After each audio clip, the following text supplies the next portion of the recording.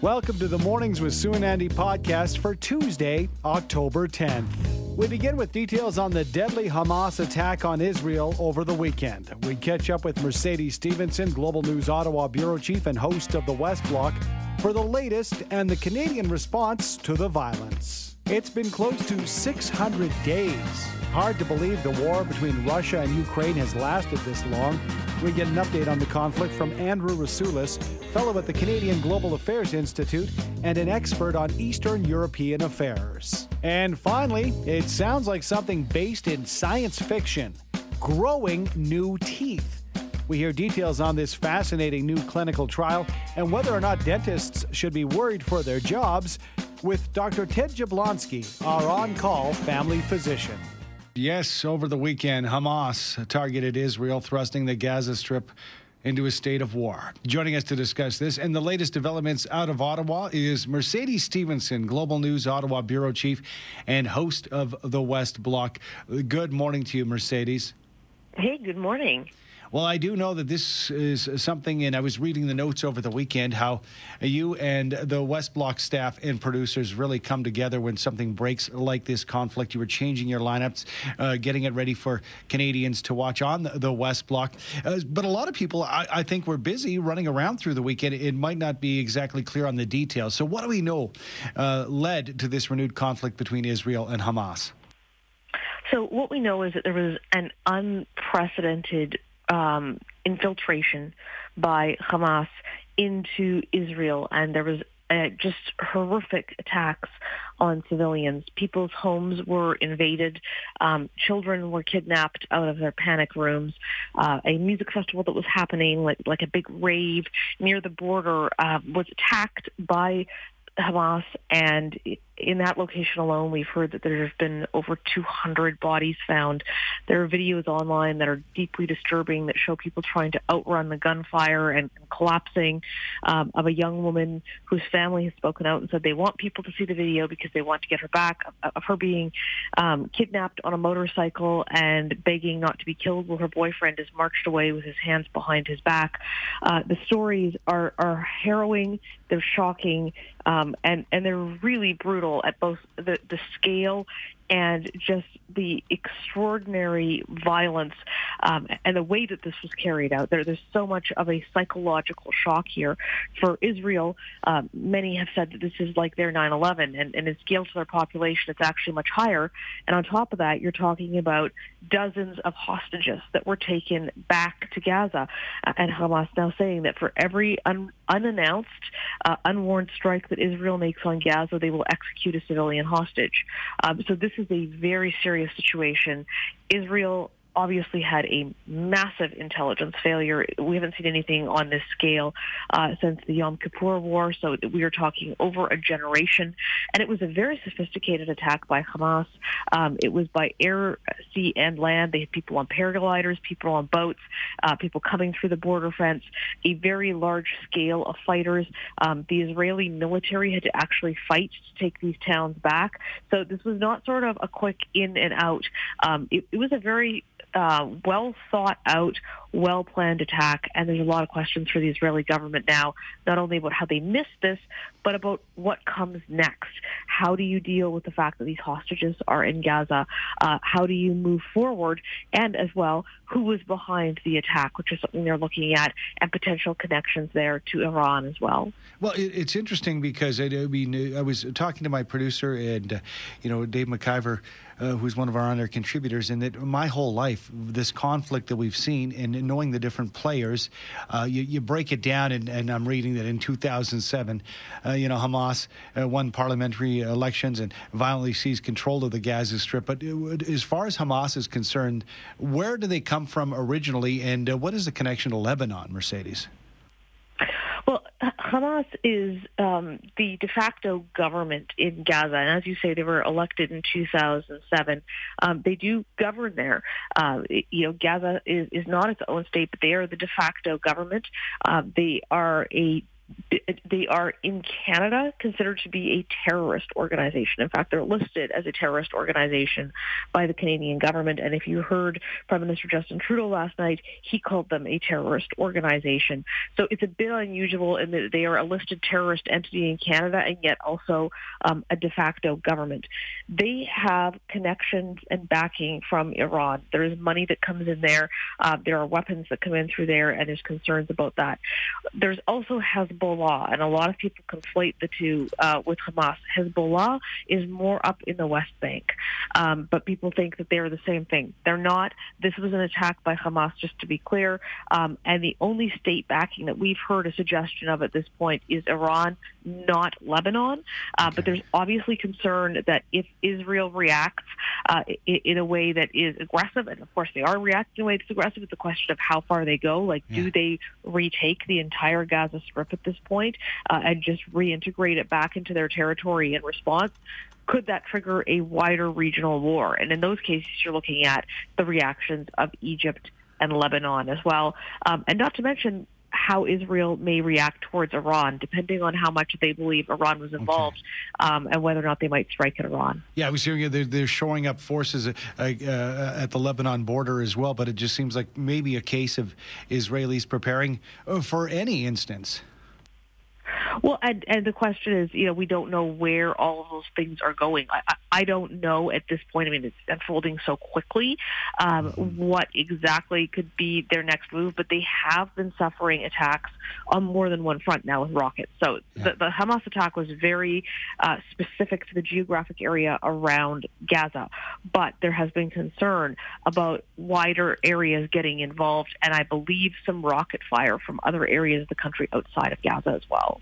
Is the response from Canada at this point enough? I know that we're hearing about these rallies that happened over the weekend. With Canadians coming forward, but the government itself. What have you heard from the federal government?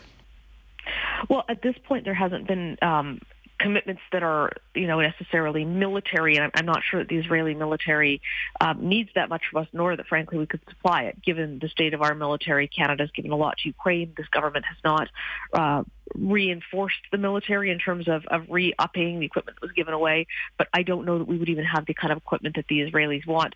What they're certainly looking for, and what Canada has been offering, is public backing of saying, Israel has a right to defend itself.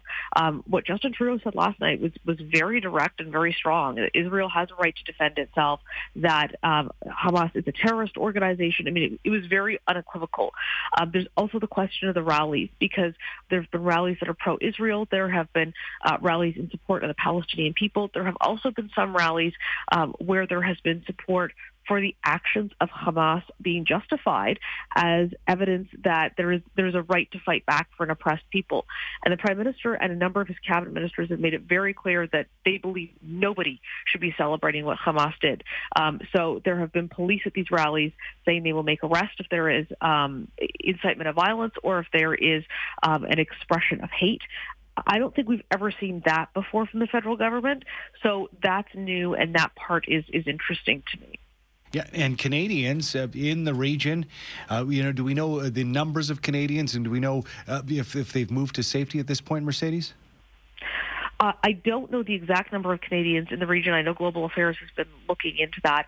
A lot of the areas in Israel were not attacked, and the question is whether or not Canadians will leave there. There are a lot of Canadians who live in Israel, and there's a lot of Canadians who visit Israel and who have close personal connections. There was frustration over the weekend by Canadians who said they were having difficulty getting a hold of the federal government. Flights, as you know, were suspended, so you couldn't just get on a plane, an Air Canada plane, and get out. It sounds like El Al, which is the Israeli national airline, is looking at restarting some flights. But there's certainly been questions about what's going to happen to the Canadians there, whether or not they're going to leave. I suspect a number, having spoken to some folks on the ground, are kind of trying to wait and see what happens next. But there's certainly concern for the safety of anyone in Israel and in Gaza right now. Well, there's something I wanted to touch on because we had the deadline of Thanksgiving. Thanksgiving has now in the rearview mirror. You had the chance to speak with François-Philippe Champagne, Innovation, Science and Industry Minister, and get some answers as to what exactly the government's plan is. And what did you hear, Mercedes? Yeah, so I'm not sure that we got a ton of detail on what happened in those conversations with the grocers, which is what we were trying to figure out. Because on last Thursday, Minister Champagne and others came out and sort of declared victory and said there was already evidence because there was flyers and coupons that their discussions with the grocery stores had helped. And we said, okay, but there's flyers and coupons every Thanksgiving. So what is the difference here? What were the prices going to be? How much has it been lowered by? How much further is it going to come down? What does it apply to? Does it only apply to certain kinds of groceries? Is it as specific as having a number? And what we kind of got from the minister was that they're just mostly hoping to up competition between the chains, but kind of putting a spotlight on it. And one of the things that they're concerned about, it sounds like, is the structure of the Canadian grocery market, where you do have very few and very large chains that are competing, and that this is creating issues for smaller independent grocers and issues of competition throughout the two. For example, the minister said that in a mall, what happens when a big grocer comes in is that they will actually set a rule when they sign the real estate that no discount stores can go in next to them. So then consumers may not have the choice right there that drives prices down. So he said their goal ultimately is to drive the prices down through both looking at the system, looking at competition, and basically trying to shame, I think, the grocers into some of this, not to mention the threat of a taxation response to tax the profits. What they really want is to get the grocers to have food down at the level of inflation. What has been found is that while there's not huge amounts of increased food costs over inflation, it is about 2% higher than inflation in general. So I guess it's that 2% they could work on. And he also told me that they're looking at the possibility of foreign grocery chains coming here, that he has been proactively making phone calls to foreign CEOs and asking what they think of potentially entering the Canadian marketplace. I found that surprising when I was hearing that snippet of the conversation, Mercedes, for sure. Obviously, we've heard time and time again, it's all about competition in so many different sectors in our nation. But then the other side is pointing at these, the five biggies or however many biggies you talk about in the grocery, industry, fine, and what they have to do. Was there any discussion surrounding an effect on the carbon tax or taxing items, for example, single-use or snack items, removing the GST? Yeah, I actually asked the minister specifically about that because at the end of the day, there's only so much they can really do. I mean, they don't have power as the federal government to turn around and regulate how much you're paying for, a box of pasta or a can of beans or your lettuce. But there are things they could do, things that range from addressing and potentially changing the supply management system in Canada, which is eggs, chicken, all dairy, things like that, which are at, some say, a higher price because we do have a supply management system. I also asked about whether they might consider, for example, alleviating the carbon tax for agricultural producers. For folks who farm, they don't have an electric option. It's not like being in the downtown where you might be able to get yourself a Tesla and there's lots of charging booths. You live in a house and you charge it when you get home at night. Yeah. If you're out on combines and tractors and having to drive the food, the product, whether it's grains or cattle, to and from market, you really have no choice. You're spending a lot on gas, and then that gets passed on to the consumer in the carbon tax. And I asked as well about removing the tax on the GST on certain items. And the answer that I got was that nothing's off the table, but also wouldn't commit to taking those actions. I thought that's interesting because, that would be a very fast place for the federal government to start where they control it. There's a lot of things they don't control with grocers, but they do control taxes that they are deciding to keep out on items or on particular products. Yeah, very interesting conversation. Thank you very much for spending some time with us, Mercedes, and have a great Thanks rest for having of the week. me. There's Mercedes Stephenson, Global News Ottawa Bureau Chief and host of the West Block. It is hard to believe that 594 days ago it began and continues on. The war between Russia and Ukraine. I think a lot of folks had no indication and no guesses that this would stretch 600 days. I know a man in the know is Andrew Rasiulis, fellow at the Canadian Global Affairs Institute and an expert in Eastern European affairs, and he joins us once again this morning. Thank you for joining us once again, Andrew. Good morning, Andy. You're welcome. And it is one of these cases that I think that it has been going on so long, and we want to make sure that we revisit it, get updates, and find out the current situation. So what can you tell us is the latest on this conflict, Andrew? Well, very much like your introduction says, it's a war that's going to keep going. It's definitely going into 2024. There is, you can say, a strategic stalemate that we've been talking about all summer. The Ukrainian offensive that started in June has managed only tactical gains, particularly in the southern area. But at the same time, the Russians have also managed tactical gains in the northern part of the front. So there's lots of fighting has been going on all the time, but both sides are extremely strong relative to each other, which means that no one has been able to make the strategic breakthrough. And the Ukrainian strategic plan is to try to break through to the Sea of Azov and cut the Russian forces in the south, in two parts in the south, and break their land bridge. They're nowhere near that. And so that will go on well into 2024. Everyone is gearing up for the long war. And the big problem now is going to be the resource allocations for the Ukrainians because Gaza has blown up. Okay, so resource allocations, when it comes to, the attention, and this is something that happens, I believe, when you get into 600 days of conflict are pretty much close. On the Russian side, they have reached out for help when it comes to North Korea. Do they have the supplies they need? Has that deal, been fruitful for them? Yeah, there's now evidence that a whole bunch of trains are moving from North Korea into Russia. They have a small little land corridor of rail traffic. But the Russians are less dependent on foreign assistance than is Ukraine. Ukraine is essentially completely dependent and essentially on American. I mean, there's a bunch of Western European stuff, Canada, but really without the American critical mass, the Ukrainians cannot conduct offensive operations. And my assessment is that if there is problem in Congress, and we're at that cusp now, where Congress, once they get a speaker elected, are going to be readdressing the issue of Ukrainian aid, which was faltering last week before this Gaza stuff started, and now you're going to have a competitive allocation of resources to Israel and to Ukraine, and which way is the American Congress going to go? We don't know. But it's going to be very, very difficult for Ukraine to sustain offensive operations because of this competitiveness for resources. The Russians, on the other hand, they have their own industry. They have their industry and is more or less semi-independent of foreigners. Yes, they need some chips and so on, but they get it from China and they get other things from Iran and so on. But the Russians can generate, and they have gone on to basically semi-war footing in the last few months. They are prepared for the long war. Now, it'll be more of a strategic defense for the Russians, too. Yeah. They're going to be trying to hold the Ukrainians, pin them down, and wait until everybody gets exhausted. Yeah, he's playing it out. I mean, 600 days later, 594 to split hairs. What about the state, Andrew, of the Black Sea grain deal and safety at the key export port? Is that holding? Where are we at there? Yeah, so the grain deal, people thought that the Turks might have brokered something, and they've been talking, but the Russians have played hardball in that one. Essentially, the Russians are holding out. They want certain sanctions lifted that from the West that they say are key to Russia implementing that, like insurance on shipping boats, bank transfers. Like they want this one particular bank that Russia uses for this stuff to be put on the SWIFT system. Things like that. They're leveraging, and they've been unsuccessful.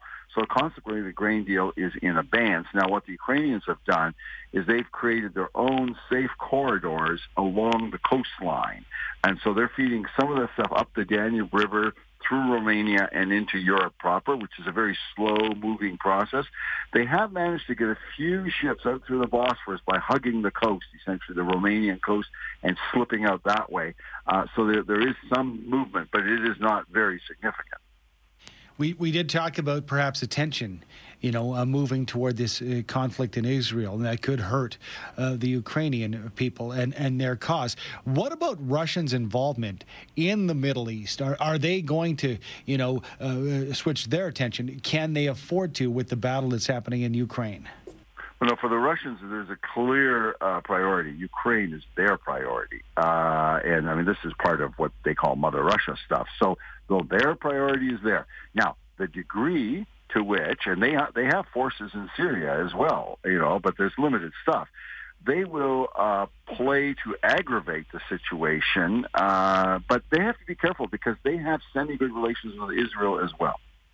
So the Russians have to be and they are being very careful in terms of how they don't want to overplay their hand because they have a balance with Israel. Israel does not supply lethal military aid to Ukraine, only humanitarian. And so the Russians are being very careful in the Middle East and make sure they don't get out in front. They're not as strong as they once were in the Soviet Union days in the Middle East, so they've really kind of moved to the background, and you've got other players there. I mean, the Iranians are key, and the Saudi Arabians, these are the key players. Russians are in the background, but they're playing, I think, a very low-key game. They've called for ceasefires, they've called for negotiations. They're not out there favoring anybody.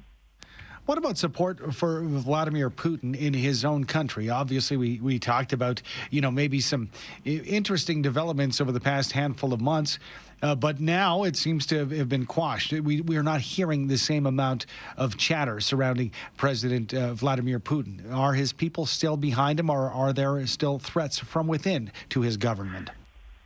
Both. His people are still behind him. He's managed to put down that revolt, Prigozhin revolt, and consolidated his power. So he has succeeded to ride the tiger and remain in power. Are there continuing challenges? Yes, it's a very dynamic situation. So he is managing competitive factions. But the competitive factions, I keep emphasizing, are not people who want to make peace with Ukraine. They're people who want to be tougher with Ukraine. The people who want to make peace with Ukraine are a very small minority, and they're outliers. So I think people who hope that Putin will be overthrown somehow and that we'll have peace, that's an erroneous assumption. I think that there could be someone worse behind Putin.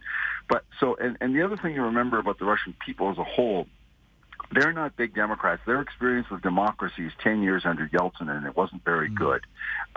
They are about law and order. And democracy and like what we put values on, voting, elections, liberties, and that's way down the list. I mean, they don't think that's a bad thing, but they're afraid of chaos. And that 10 years under Yeltsin really shocked them. And Putin is seen as the savior of the Yeltsin years. And that image for the bulk of the Russians is not worn off yet. And by actually gaining control and putting Prigozhin, in his position there, eliminating him, basically the Russian people see Putin as a continuing strongman who can maintain order. And Putin's going into election in 2024. And, it's pretty much assured he'll get it. But there is voting differences. There are polls that will be taken, so it's not a joke. The Russian election is also an important barometer of Putin's strength. Wow, incredible. Thank you for the update, Andrew, and I think it's important we don't lose focus on this conflict as another is just beginning. Thank you so much. You're very welcome, Andy. That is Andrew Rasiulis, fellow at the Canadian Global Affairs Institute and an expert in Eastern European affairs. And now, this is the segment I've been waiting for this morning. I think it's fantastic. Could it be enough to put dentists out of business? A new drug is now entering clinical trials, and it appears that it could promote the growth of new teeth in your mouth. Joining us to discuss is Dr. Ted Jablonski, our on-call family physician. Good morning to you, Dr. J. Good morning. What do we know about this clinical trial? Wow, this is a really, really interesting trial. So I'm glad you brought it to my attention because it was definitely flying out of my outside of my radar because I am not a dentist. Spoiler alert. And to your point, this is not going to put dentists out of business. This will, if anything, give them more business. So what the story is a Japanese group of scientists found out why some people don't get teeth at all. So there's a genetic disorder where humans do not grow teeth at all. And they looked at the genetics of this, looked at what would be the signal to do this or not do this, sorted out that there actually is a gene that makes a protein which actually suppresses tooth growth. They started working with mice. It started working. They started working with ferrets. Apparently, ferrets have teeth like humans, and they're having success. So in the last 5 years, they've sorted out the actual genetics of this and a protein and how to block that protein. So this is quite exciting in the news of teeth. News of teeth. And I'm wondering, I guess it depends on how they engineer it, but, to a certain extent, for example, with my teens, in case you're wondering, braces are not cheap, Dr. J. Yeah, I know that. if this could very much help people who have issues not just with growth, but making a better alignment of teeth, I think the possibilities seem fantastic. Well, yes. I mean, in humans, we have a huge slew of issues with teeth, whether it be, too many teeth, not enough teeth, them coming in crooked.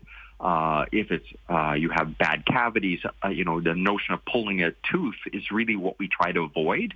But if we could pull a tooth and then regrow a new tooth, there'd be no trouble. If we could, pull out crooked teeth and grow straight teeth, this is a whole nother world and would really, really change the world of dentistry, I'm sure. Okay, I know that this is something we've talked about in the past, but if you can break it down for us, the whole clinical trial thing, and you mentioning ferrets in rodents, for example, what is the chain as far as bringing a clinical trial to market? How long does something like take, and what are the steps in the process? Yeah, so right now, looking at the data they presented, they've been at this already 5 years in animal models with success, right? So I guess the first thing is you're trying things out in a test tube or in a lab. Then you put it into animal models and you try to pick an animal that's closest to humans, whether that be, commonly monkeys are used, sometimes mice, guinea pigs, all kinds of different animals. Once you have success with that, you would broker your initial human trials, and this typically would be in humans in most need of whatever you're trying to research. And these are so-called phase 1 clinical trials. These are very crude trials. Try to get a feeling for, does it work? Approximate dosing, is there any harm in that? And then it walks through phase 1 to phase 2, 3, 4, and fifth phase clinical trials are when it's absolutely open to all of the public, when the drug is very, very well established. So they're already projecting out in these trials. They've had success in animal models, like very, very good success, but yet in humans, the first rollout, in theory, in a commercial product would be no earlier than 2030. Right, so 5 years.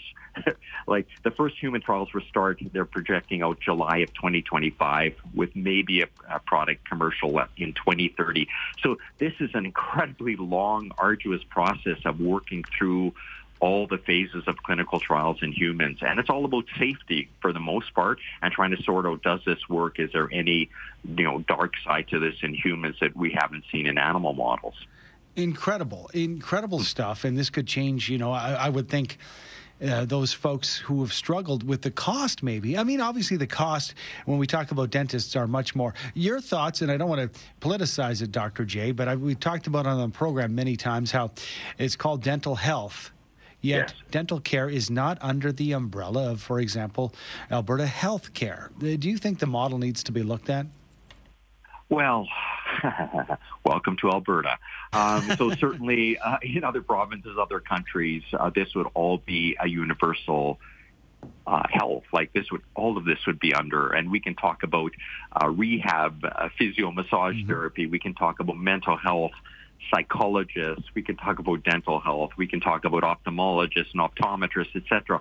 Yes, if you're talking about universal health, it should include all of those. But we're the Wild West, and it's very much siloed out into what is reasonable for universal and what is definitely falls outside the periphery. That's very political, absolutely. But we're far from a universal health right now in Alberta, and I think we're moving farther and farther away from that for sure. In the meantime, fascinating topic, perhaps growing teeth in our own mouths in the future. Thanks for your time, Dr. J. We appreciate it. You betcha. Dr. Ted Jablonski, our on-call family physician.